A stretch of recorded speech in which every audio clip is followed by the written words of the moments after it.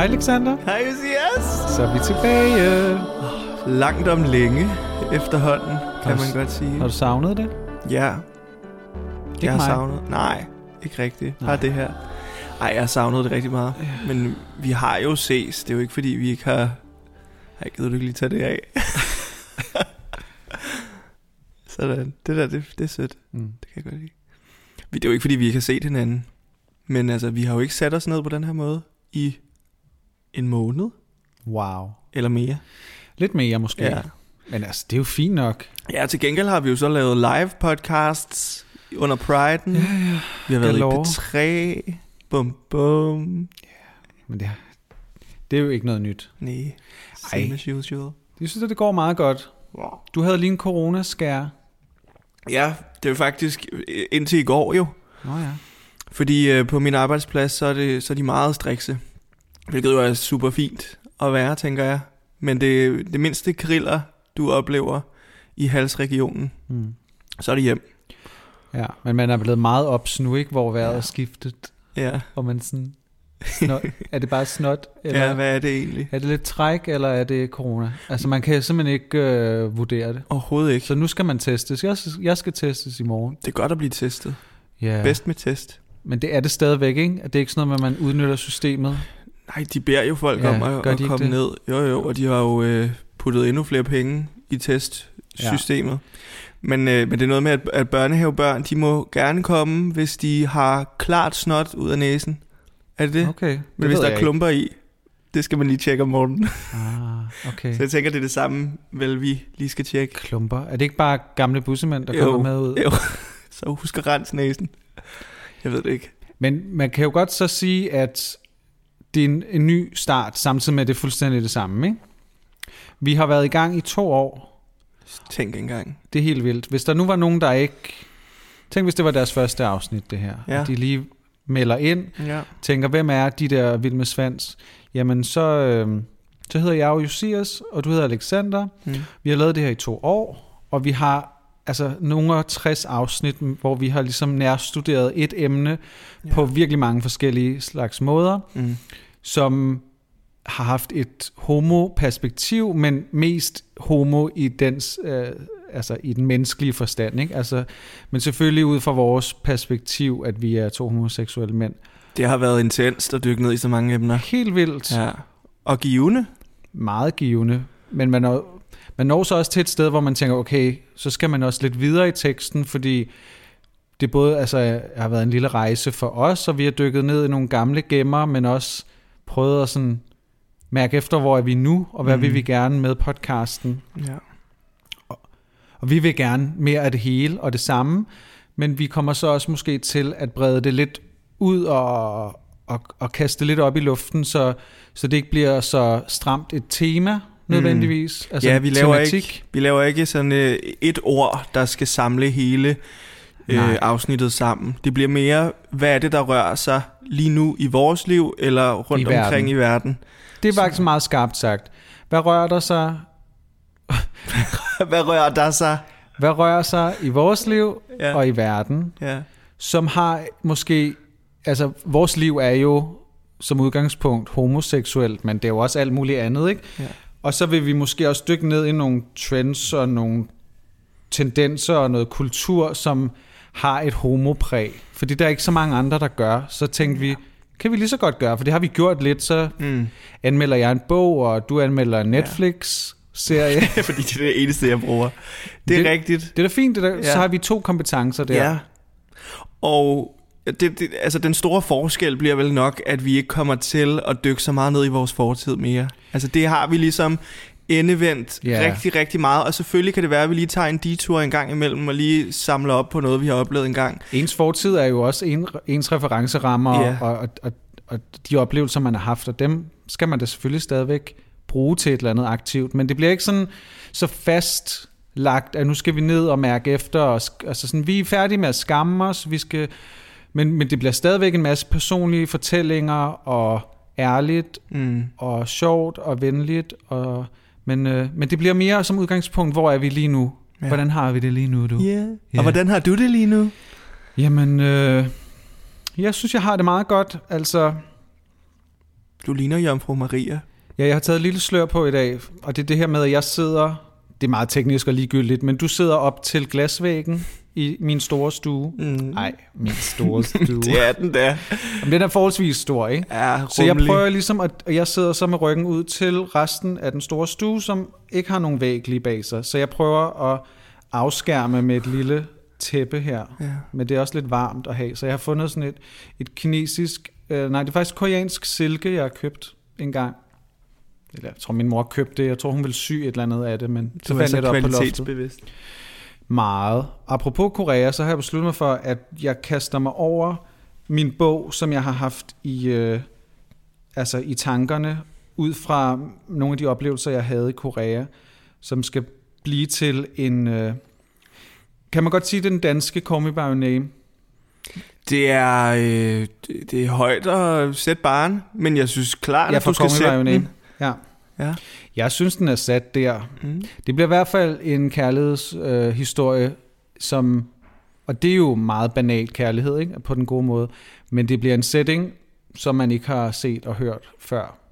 Og så er den taget ret meget fra det virkelige liv tilsat lidt fantasi. Ja. Så det er garanteret noget, som jeg kommer til at nævne en gang imellem. Fordi det sådan fylder ret meget for mig, at jeg sådan har aktivt taget det valg, at nu er det det, jeg gør et år frem, siger jeg.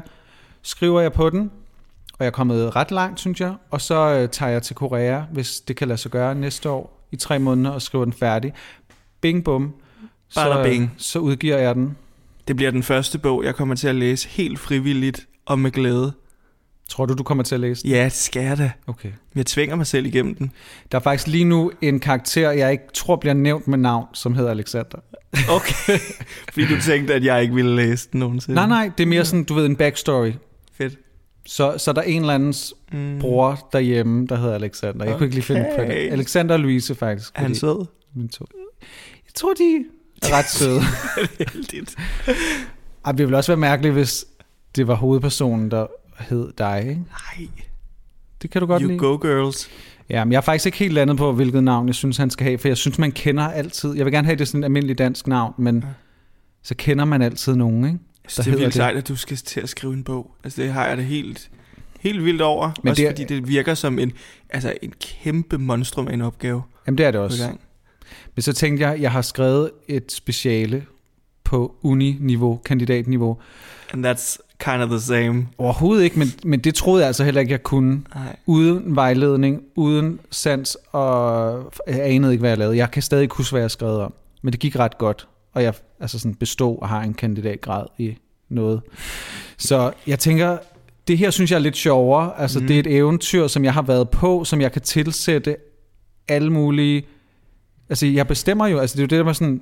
Tænk at være herre over et univers. Et univers, ja. Samtidig med, at det jo sådan skal tage ret meget udgangspunkt i virkeligheden. Det fylder mit liv ret meget. Men ellers synes jeg, det her med...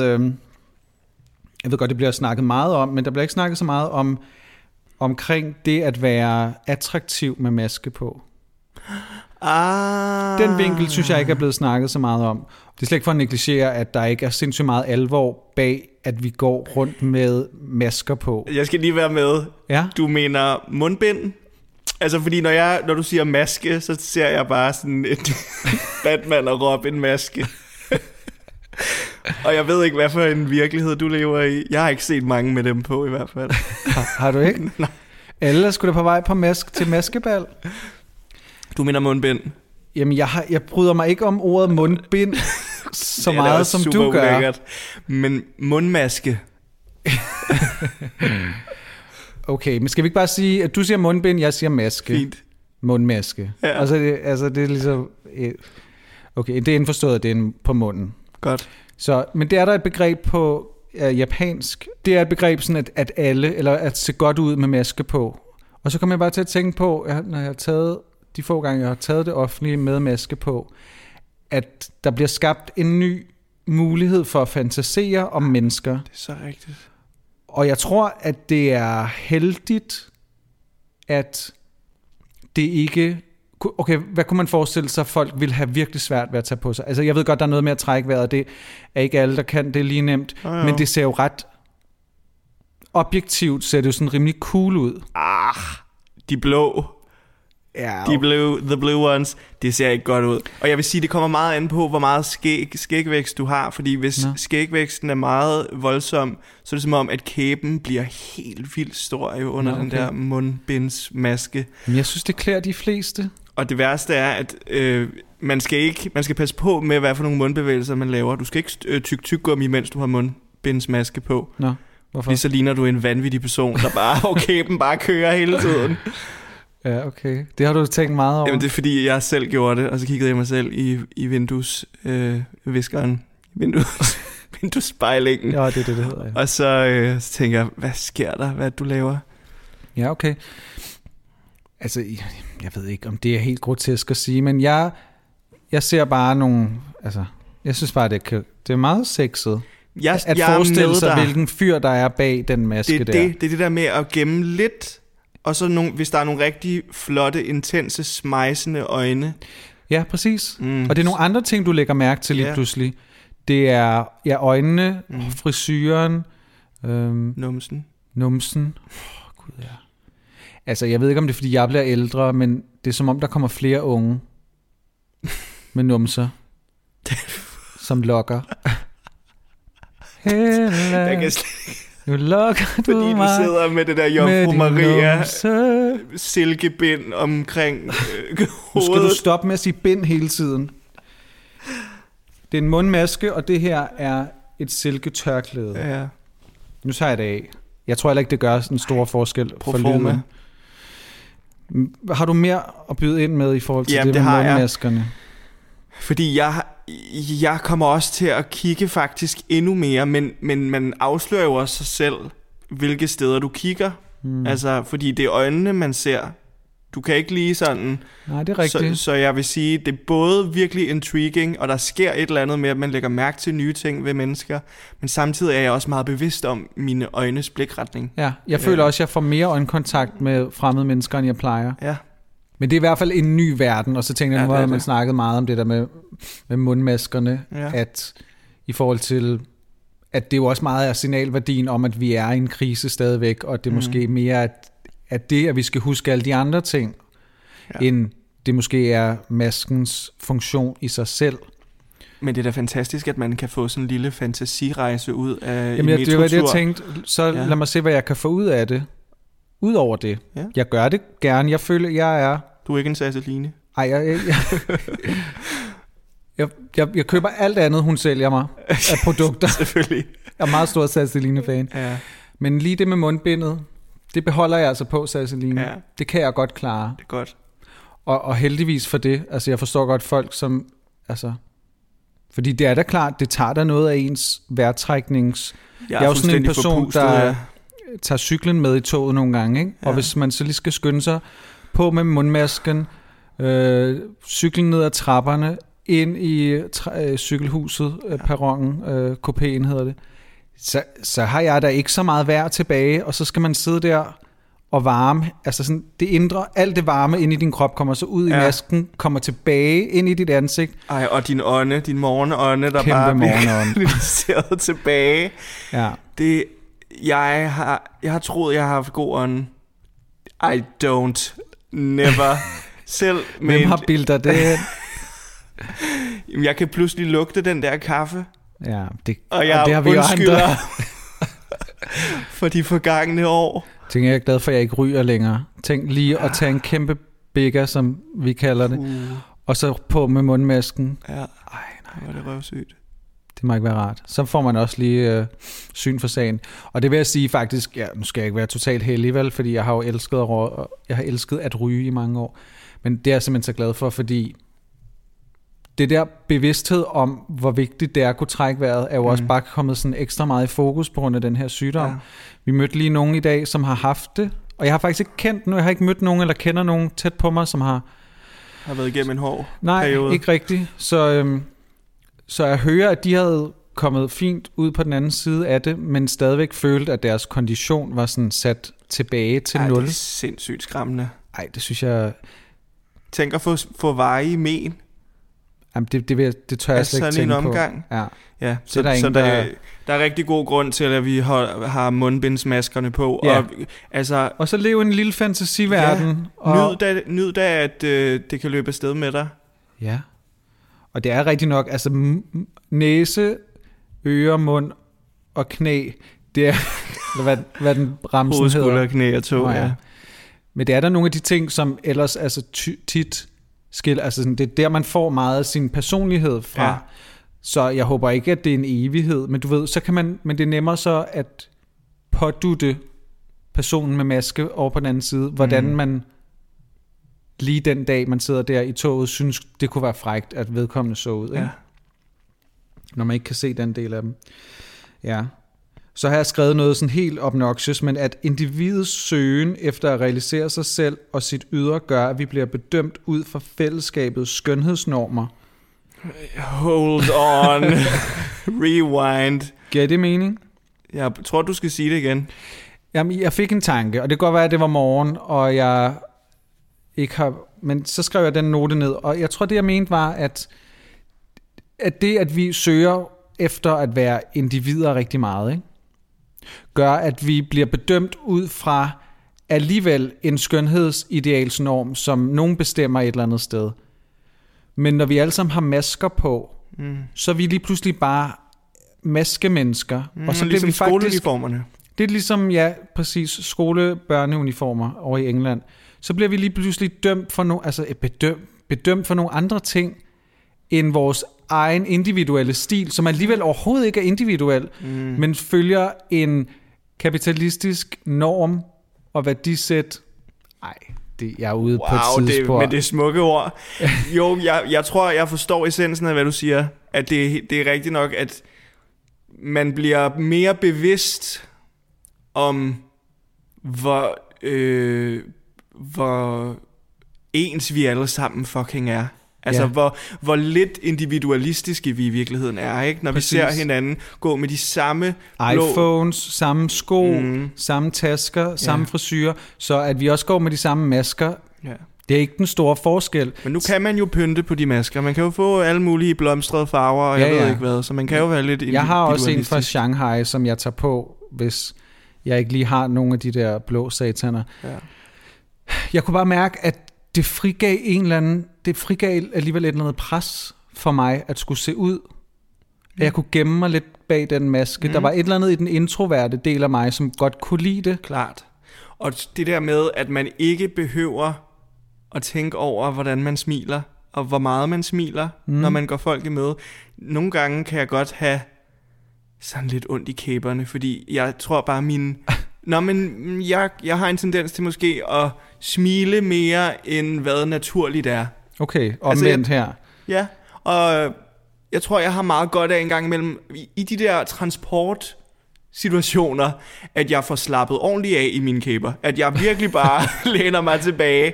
Fordi så kan jeg sagtens smile, når jeg tager det mundbind af, og jeg står over for de mennesker, jeg holder af. Men de der break... Transport har aldrig helt været et break for mig. Nej. Men det bliver det nu. Man samler ligesom sammen. Wow. Silver lining. Fuldstændig. Var vi gode til at se det positive i mundbindet? Jeg har brug for, at du pointerer noget, der er blevet anderledes ved mig siden sidst. Ja, okay. Fordi altså, jeg begynder jo måske, når jeg møder nye mennesker, at vende mit højre øre lidt mere fremad. Ja, det kan har du fortælle, hvorfor? Jamen, altså, du er i hvert fald meget forhippet, kan jeg fornemme på, at jeg fortæller, at du har fået en ørenring. En ørenring? Det hedder det. Ja. Det staves i hvert fald sådan. Og det er en ring med en lille dut på? Ja. For neden? Jamen, altså, du ser rigtig godt ud, og det er i bøsseøret. Bevidst. Præcis. Det synes jeg er så meget sejt, faktisk. For nu, hvor jeg lægger mærke til det, så har alle the cool kids, drengene, den i venstre øre, ikke? Mm-hmm. Og det var nemlig... Jeg har gået med tanken længe, om jeg skulle have en ørenring. Fordi jeg synes, det ser vildt sejt ud til mange fyre. Men så var jeg også sådan lidt... kommer det til at se super kikset ud på mig? Fordi bare fordi det ser pænt ud på en Asos-model, gør ikke, at når du får den her skjorte hjem, at den sidder godt på dig. Altså aldrig. Nej. Så derfor tænkt jeg lidt det samme med den her ørenring, ikke? Men så havde jeg en snak om, hvorfor alle fyre har en ørenring i det venstre øre. Du må godt sige ørenring. Nej, det skal være ørenring fra nu af. Men hvorfor de har det siddende i venstre øre. Ja. Og min kæreste har det siddende i venstre øre. Han er jo kæmpe flaming gay. Ja.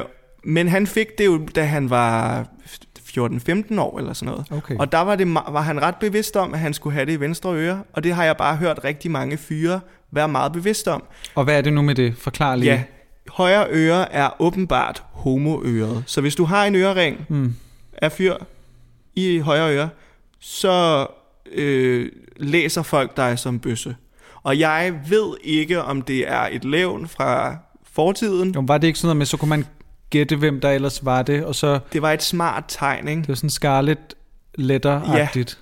Ja. Og det var noget med, at man også kunne have et halstørklæde i højre lomme eller et eller andet, og så symboliserede man, om man var top eller bottom. Og der var en hel masse koder. Ja, det er rigtigt, det har jeg hørt om. Og det var jo skidesmart.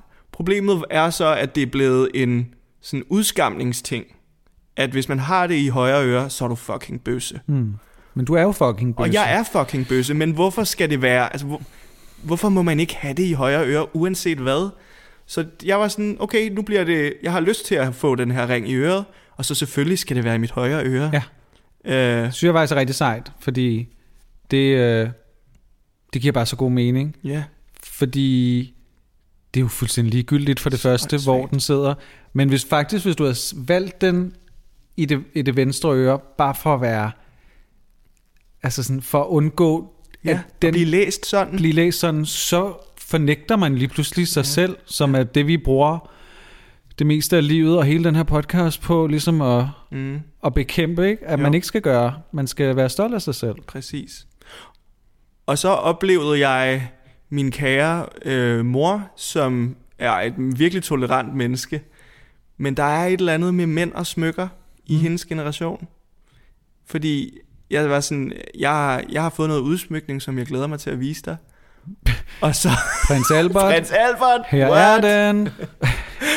Så hendes første frygt var, at jeg havde fået tatoveringer. Det synes hun er pissegrimt. Ja. Og det har jo ikke noget med, at det skulle være feminint eller noget sådan. Men så sagde jeg, nej, jeg har fået ringe i øret. Nå, er det kun i det ene øre, eller er det i begge ører, sagde hun så. Det er kun i det ene, hvorfor? Jamen, fordi hvis det var begge ører, så ville det være lidt underligt. Ja. Det synes jeg er interessant. Ja. Der er alligevel en maskulinitetsting i at kun have det i et øre. Det er sådan lidt... Ja, det kan jeg også godt... Altså, det ville jeg nok også lige skulle vende mig til, hvis du havde 2 hula-hop-øreringe. Ja. Hedder det ikke det? Jo. Men hvorfor fanden kan man ikke bare have det? Kan man da. Og jeg synes jeg glæder mig så meget til, at jeg kan skifte den her ørering ud, så jeg kan få alle mulige sjove ting og kunne pynte mig selv mere end bare at tænke over, hvor mange lag jeg kan tage på i forhold til skjorter og t-shirts og så videre. Man går glip af en hel masse sjove ting, man kan pynte sig med. Synes du skal have den i øjenbrynet? Ja. Sådan stav. Den venter jeg lige med. Okay. Men jeg tror sgu, jeg skal have det i begge ører. Jeg bliver meget... jeg har lyst til at være på tværs nu. Jeg er sådan... Du skal ikke fortælle mig, at jeg skal have det i et øre, så ellers er jeg ikke maskulin nok. Altså, nej, nu går jeg kontra på den. Okay. Den kommer i den anden, når jeg kan sove på den her side. Det kan du ikke, du? Nej, det gør lidt ondt. Jamen altså... Jeg støtter kampen, eller hvad man siger. Men det er sjovt, da du fik det lavet, så var jeg sådan... det er faktisk en ret... effektiv måde at lige kualificere sig lidt. Ja. Altså det er som om alt dit laskede ellers ydre og dit usøgnerede skæg og sådan noget. Det bliver strammet op, ikke? Ja. Jeg kiggede også lige i spejlet i morgen, så var jeg sådan, gud, hvor skal du barbere dig? Men så fik jeg øje på bling bling, og så tænkte jeg, nej. Det behøver jeg ikke. Det balancerer det ligesom. Ja, til en grænse. Ja. Ej, jeg synes, det klæder dig meget, og jeg synes, jeg er helt sikkert, at du skal have alt muligt. En rebstige eller sådan noget. Kunne det ikke være meget fedt? En rebstige? Ja, sådan en øreringsrebstige. Altså en stige? En rebstige. Hvad er det? Et reb? Ja, men altså, det er en stige lavet af reb. Altså en ribbe? Den tager vi Jeg forstår bagefter. det virkelig ikke. Det lyder spændende. Jeg så det bare for mig. Altså et design, der var en rebstige og en ørenring. Jeg tror, du skal være ørenringsdesigner. Ja. Men det sjove er igen det her med fucking alder og sådan noget. Det syn, jeg har på mig selv. Tænker, jamen jeg er for gammel til at få ørenring. Nej. Men jeg kan jo bare være sådan pædagogagtig. Sådan skovnaturs. Ja, så kan du få en stretch. Nå, men det kan man også, ja. Så er man ikke sådan lidt edgy. Ja, det er ikke så meget mig. Jeg synes, det er fuldstændig åndssvagt, at vi ikke pynter os lidt mere, faktisk. Og min storebror, han har gået med tanken om, at han gerne bare ville have en halskæde på. Og der kunne jeg også mærke på flere kvinder rundt om os. Det var ikke mænd, der havde et problem med det. Det var kvinder, som var sådan, skal du lige overveje, er du virkelig det? Så skal det være den rigtige kæde, var. Og sådan, lad os nu bare pynte os lige så meget, som kvinder får lov til at pynte. Så det synes jeg bare er ærgerligt. Ja, men det er da et godt sted at starte. Altså, men igen, apropos det med masken, så, og ikke bøssebarn-masken, men mundmasken, så har du også kun gjort det, eller altså, du har i hvert fald fundet modet i, at det er blevet moderne, og at 100%. Din kæreste har det.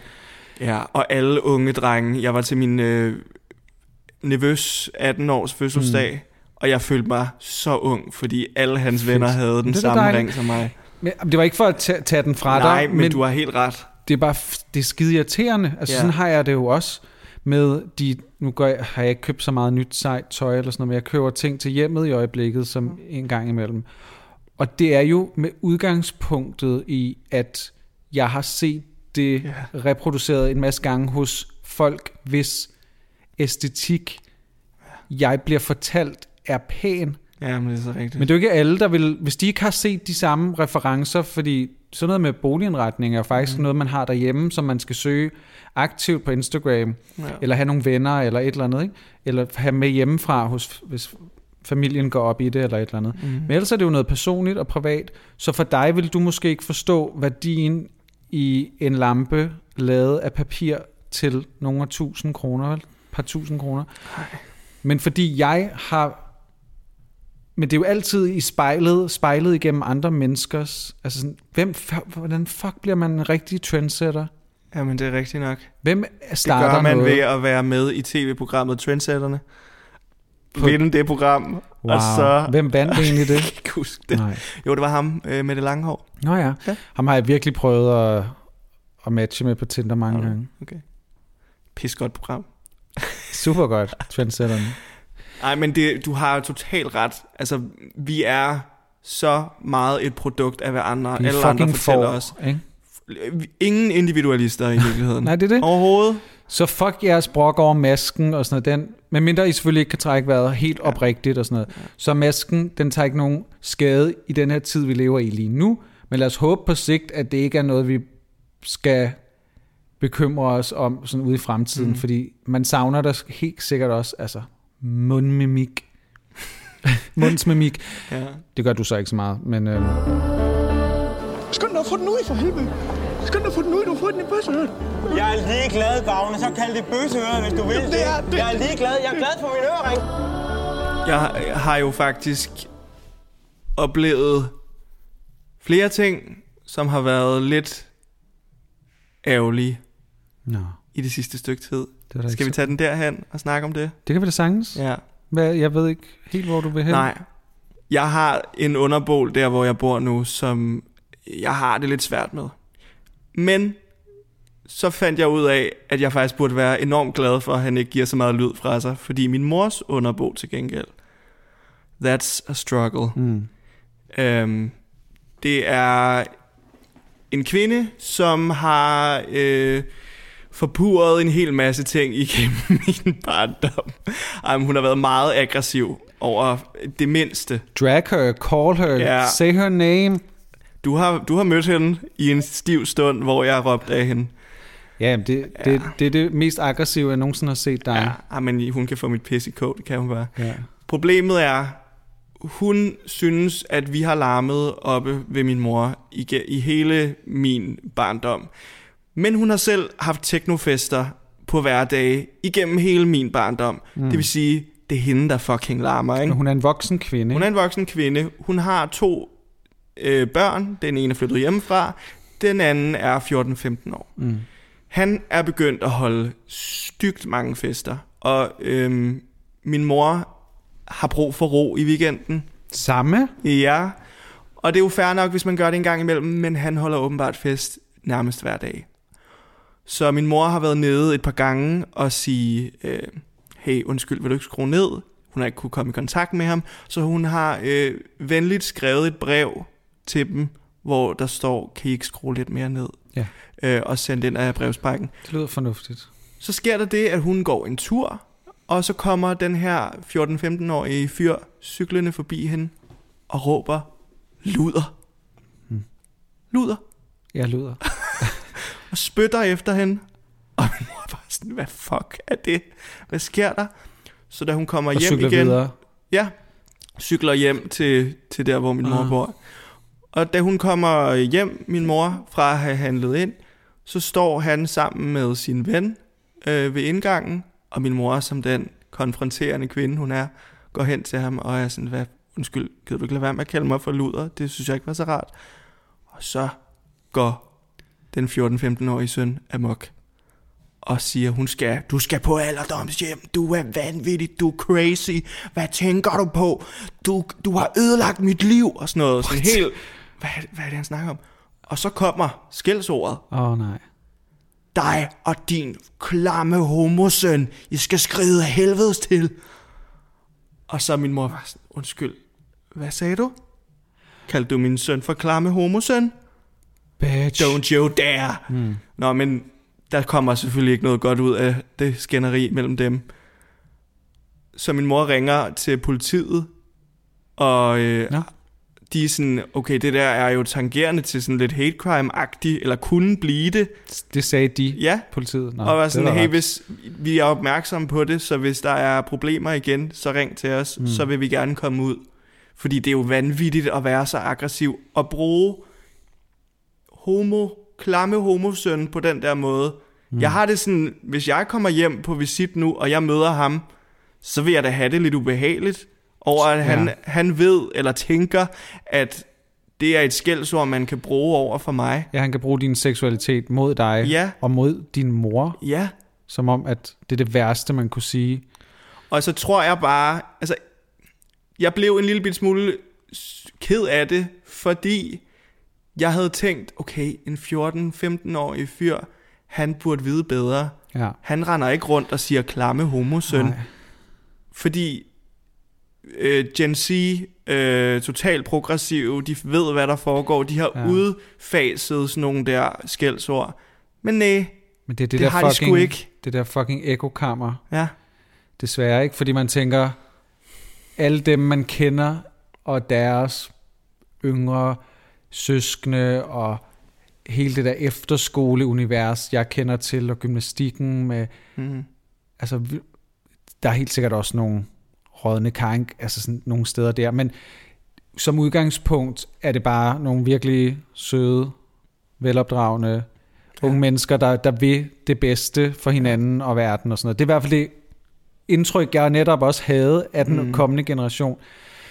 Og så kan du bo ovenover sådan en familie, som opdrager sådan en søn, som har så meget had i sig, tydeligvis. Jeg tænker jo, når du fortæller det, at det lyder som om, at det er en nabostrid, der bare er gået helt i hårdknude, og så kan man høre morens ord igennem den der søn, ikke? Det er nemlig moren, der helt klart har kaldt min mor for luder. Helt vildt mange gange. Så hendes klamme homosøn, som kommer med sin klamme kæreste og kysser ud på fortovet. Præcis, jeg tror ikke, det er hans ord, det er ikke hans... Det er jo tit forældrene, som fostrer det der, ikke? Men så forplanter det sig jo i den vennegruppe, han sikkert er en del af, og så bliver det cool nok at råbe det af hinanden. Det er en kæmpe snillavine af lort.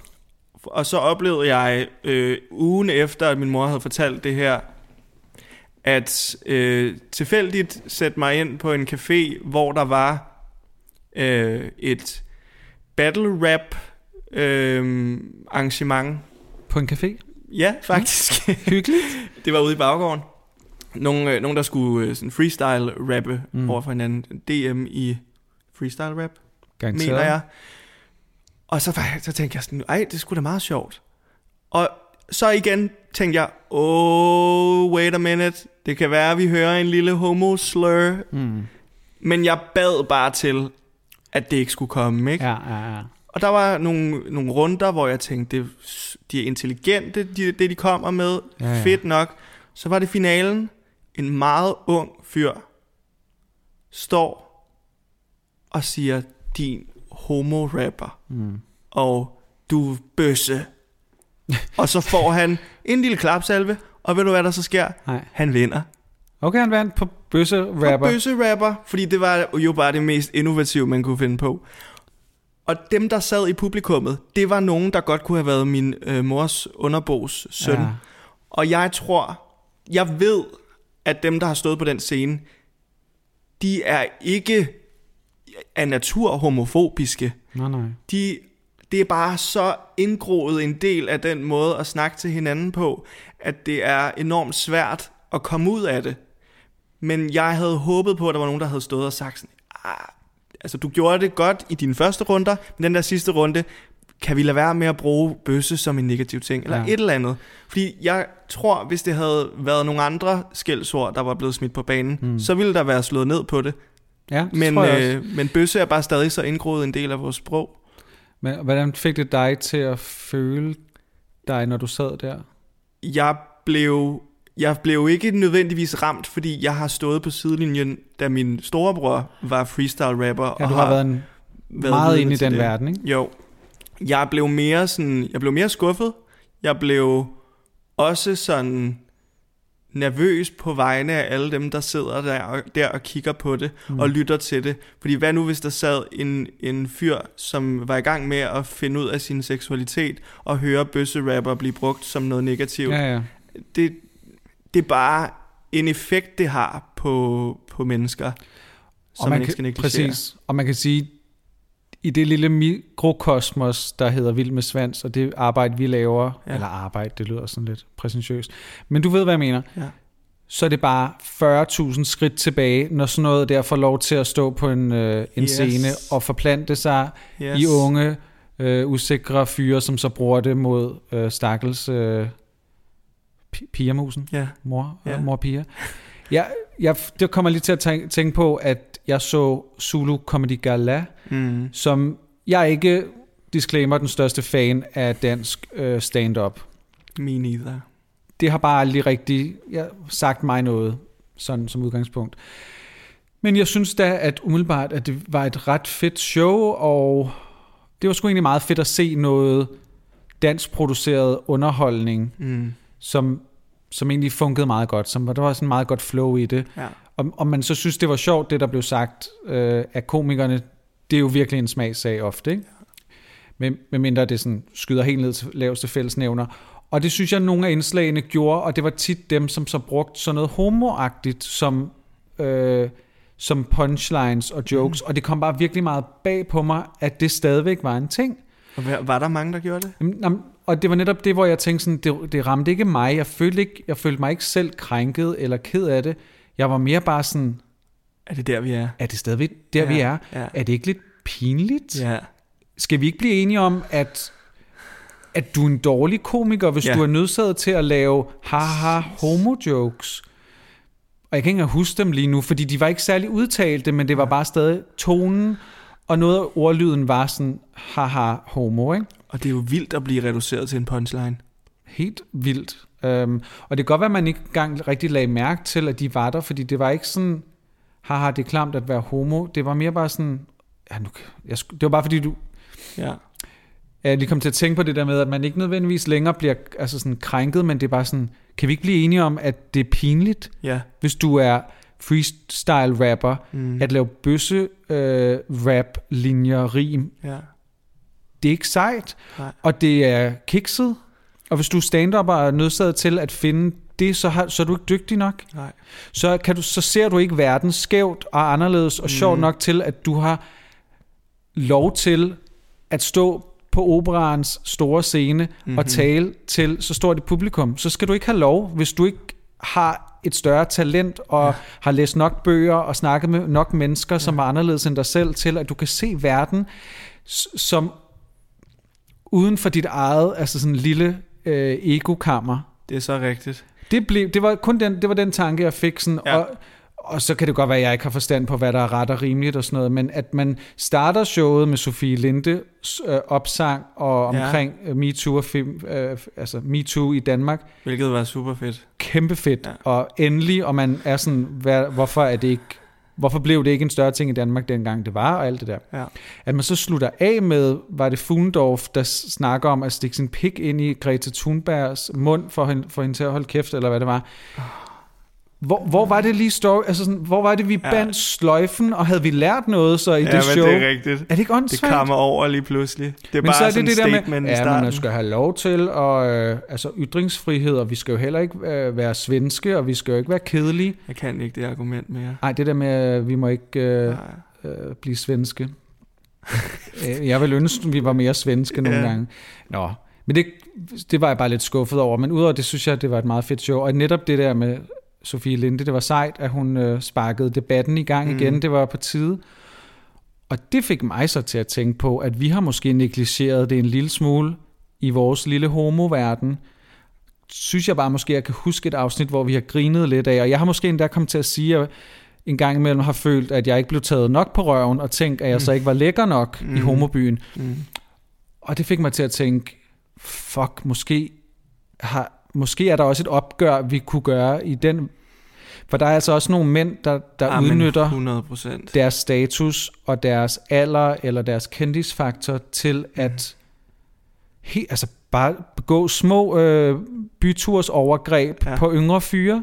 Og det er på en eller anden måde, det er interessant, at vi har tænkt, at det bare er en naturlig del af at tage på Nevermind, for eksempel, at du skal da blive grabbet på røven inden for de første 5 minutter. Kan du ellers ikke er der noget underligt. Ja, og jeg har tænkt det så meget, som at jeg ikke følte, jeg blev taget nok på røven. Hvad fuck er det for en virkelighed? Det er jo helt vanvittigt. Men det er jo fordi, at det bare er kutyme, og vi har opretholdt det vel. Ja, altså, det er bare sådan, man er i byen. Og det er jo præcis det, som Sofie Linde også snakker ind i. Det er bare sådan, man har været i mediebranchen. Ja. Og derfor har man holdt hånden over hinanden. Ja. Så jeg synes, det er en sygt god pointe.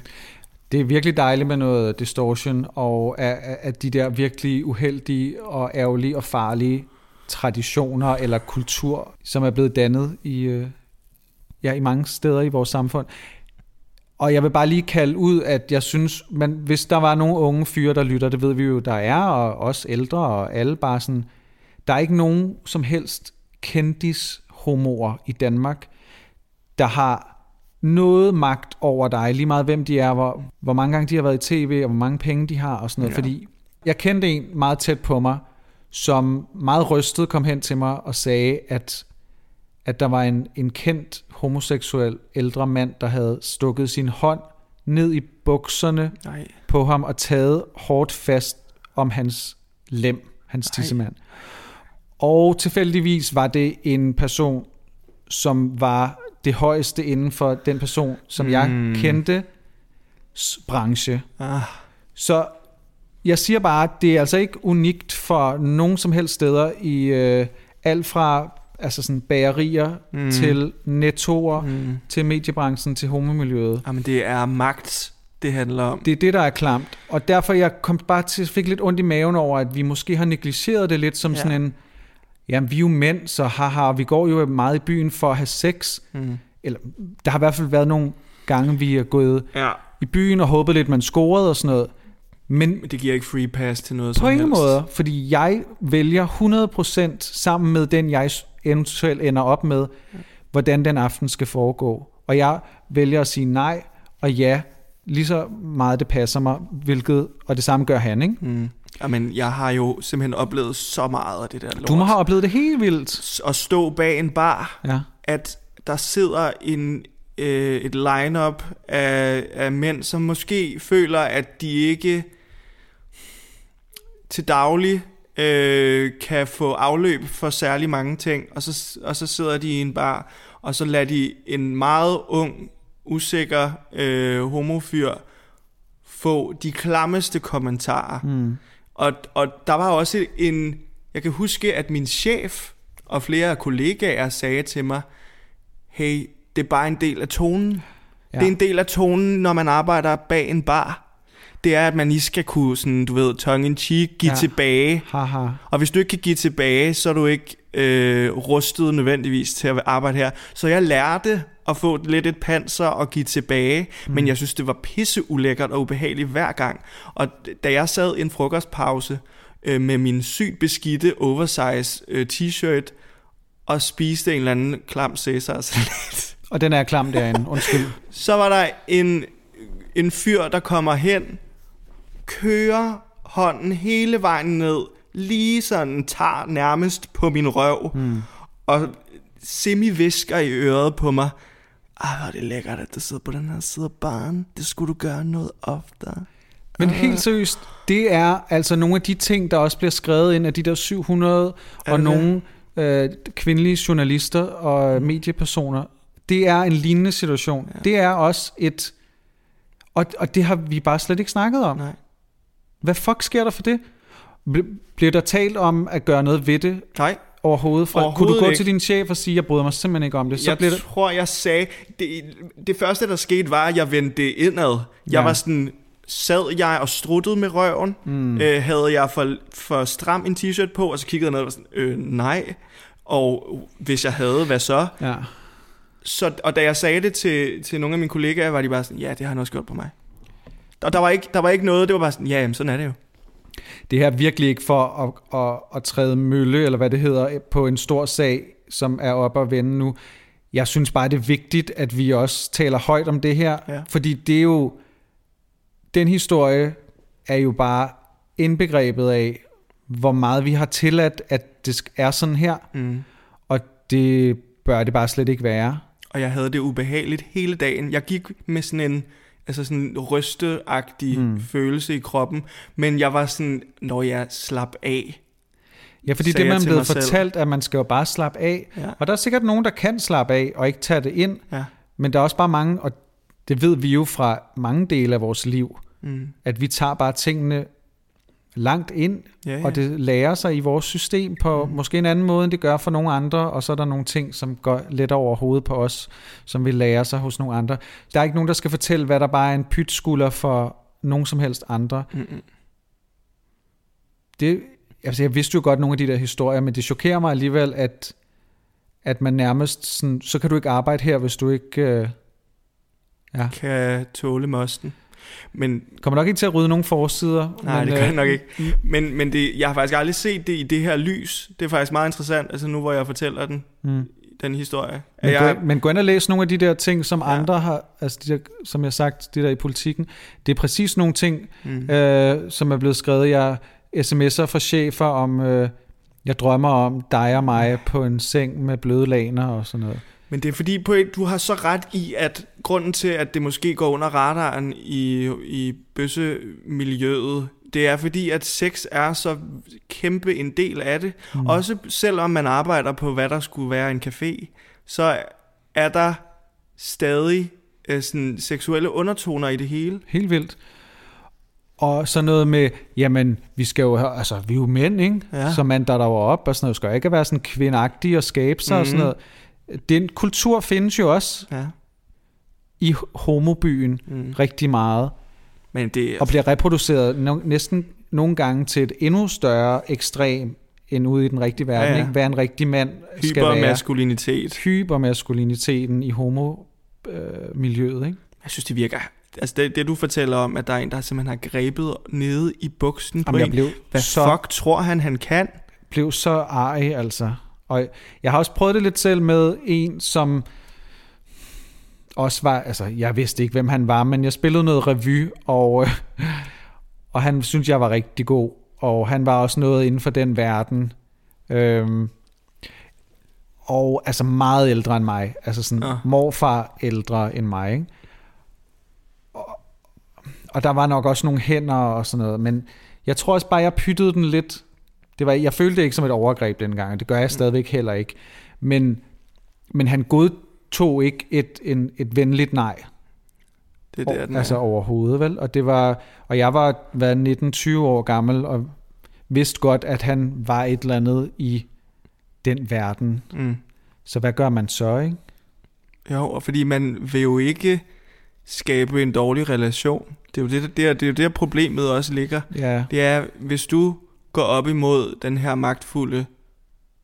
magtfulde menneske. Så magtfuld tror jeg simpelthen ikke, han var. Nej, men alligevel... Men det kunne jeg ikke rigtig vurdere dengang. Nej, og det er jo det, hvis det man er en ung, ny inden for faget, så vil man jo ikke rage sig uklar med nogen. Nej. Så handler det om, at du skal kunne se en fremtid, og det som Sofie Linde sagde, at han havde fortalt hende, det er jo sådan, fuck, jeg ødelægger din karriere. Ja. Det er jo det, man tænker også, hvis du siger fra. Det er indbegrebet af det der MeToo-begreb. Ikke? Hvis man slår op i en ordbog, så vil det være præcis det. Ja. Jeg bruger noget seksuelt, vil have en seksuel ydelse af dig, men ellers så ødelægger jeg din karriere, fordi jeg er mere magtfuld end dig. Ja. Og det er også bare sket rigtig mange gange i homobyen, og det synes jeg, vi skal gøre et opgør mod. Ja, det skal vi. Og alle eventuelt unge lyttere, der er ingen, der er mere magtfulde eller mere værd end jer. Nej. Så nej, hvis det ikke føles rigtigt. Altså, der er lige meget hvad. Hvis vi bare har en lille smule at skulle have sagt, så synes jeg bare, at vi lige skulle med på den vogn og sige, når byen åbner på et eller andet tidspunkt i 2022, så er det noget, vi skal gøre op imod, og det er ikke okay længere. Det skal vi ikke blive ved med at reproducere, når hele verden er et andet sted, på vej et andet sted hen. Og det er heller ikke en undskyldning, at du har fået lidt for meget at drikke, og det er bare liderligheden, der tager over. Det er det simpelthen ikke. Det er det bare ikke. Ugens anbefaling. Ugens Fubidu kaldte vi det jo i gode gamle dage. Og det synes jeg, vi skal bringe tilbage. Et kvarters interview mellem Tina Fey og Mariah Carey om Mean Girls. Jeg har aldrig elsket Mariah så meget, som jeg gør det her. Jeg vidste godt, at det vil bringe dig og hende tættere. Også fordi hun har en vindmaskine foran sig. På en eller anden måde er den video, altså sådan, det er essensen og epicentret af bøsse, af gayness. Fuldstændig. Tina Fey og Mariah Carey, der snakker om Mean Girls. Og Mariah ved alt om Mean Girls, spoiler alert. Og derfor elsker jeg hende mere. Ja, du er også meget glad for den film. Ja, altså ser den nærmest dagligt, hvis jeg kan det. Ja. You Go Glen Coco, ikke? Ja. Som jo var hendes ven, eller var det et eller andet med? Hun kendte en, der hed Glen Coco. Ja, Tina Fey fra barndommen. Ja. Jeg elsker jo Tina Fey også. Altså, det er jo på hver deres måde 2 af mine yndlingskvinder. Ja. Så jeg var meget glad bare ved det. Og hun får lige shaded Christina Aguilera i videoen. Mariah Carey, det var det eneste, hun ikke rigtig vidste, det var hvilken sang det var, de sang til det der talentshow med Christina Aguilera. Hun ville ikke indrømme, at hun vidste det. Nej, hun selvfølgelig vidste det. Jeg elsker sådan noget. Hvorfor elsker man sådan noget? Det er fordi, altså, det er... Ja, man er det jo lidt selv, måske. Præcis. Det er jo virkelig... Og det vildeste er bare, at Mariah Carey fortæller, hvor sådan usikker en pige hun var, da hun var ung og sådan noget. Og jeg sidder bare og tænker, du var den største Regina George, der fandtes på denne jord. Ja. Jeg tror simpelthen ikke på det der andet. Nej, men siger hun ikke også lidt, at hun var det? Og hun blev det. Hun blev det hurtigt. På grund af hendes usikkerhed. Ja, jamen, det er jo tit sådan, det foregår, ikke? Ja, og Christina Aguilera, apropos, har jo så lavet en genindspilning af Reflections til den nye Mulan, som åbenbart er kommet på streaming. Ja, på Disney+. Og ikke kommer i biografen, plus at den takker det der område i Kina, som laver etnisk muslimske forfølgelsescamps. Nej. Altså, det er virkelig kontroversielt nu, og den skulle så også være rigtig dårlig. For satan. Så jeg tror, at det bedste, vi har fået ud af det, er faktisk måske genindspilningen af Reflections for Christina Aguilera. Ja. Det er ikke så dårligt. Og synes du, det er godt? Det kunne have været bedre, hvis det var for 10 år siden. Jamen, det kunne også have været ret meget værre i forhold til, at det ikke er for 10 år siden. Så jeg tror ikke, jeg har mere at sige andet end, at det er vel det kulturindslag, vi vælger at bringe her første afsnit i vores relancering. Men Mulan er jo også sygt queer i sin essens. Altså historien om soldaten, der forelsker sig i udklædte Mulan. Men det er åbenbart også blevet skrællet helt af i den nye udgave. Så det er også... Jeg troede, jeg havde faktisk ret høje forventning om, at det kunne blive en god, altså sådan live-action Disney-film, fordi den, sådan, den har så meget sådan menneskepower, krige og... Men nej, det skulle det ikke blive. Det blev det ikke til. Men interviewet kan findes på YouTube, Billboards YouTube, tror jeg. Jeg synes, det er fedt, at det var det kulturindslag, som havde. Jo, en sidste ting. Ved du, hvad et fistbump hedder på dansk? Fissepump? Nej, hvis du skulle give mig et fistpump, altså sådan, hvad vil du så... Et næveskud. Nej. Håndkartoffel. Hold nu kæft. Det siger hvem? Det siger... Jeg læste inde på DR.dk en eller anden artikel om et eller andet med... Og så var jeg sådan, hvad fanden er en håndkartoffel? Jeg kunne slet ikke forstå det. Ja, det lyder lidt som noget frækt. Ja, det kunne det måske godt være. Men så kunne jeg se, de linkede til den originale BBC-artikel, som de jo så bare har oversat til dansk. Og der var det så åbenbart et fistbump. Nej, det kan jeg ikke gå med til. Håndkartoffel. Det er en håndkartoffel. Skal vi slutte af med det? Giv mig lige en håndkartoffel her. Kartoffel. Ding. Ja. Tak for nu. Vi er glade for at være tilbage. Ja. Kan I have det? Jeg har sygt meget mundvand. Ud med det. Det skal ud. Ja. God weekend. Vi dræner det. Eller. Ha' det dejligt. Hej hej. Hej hej.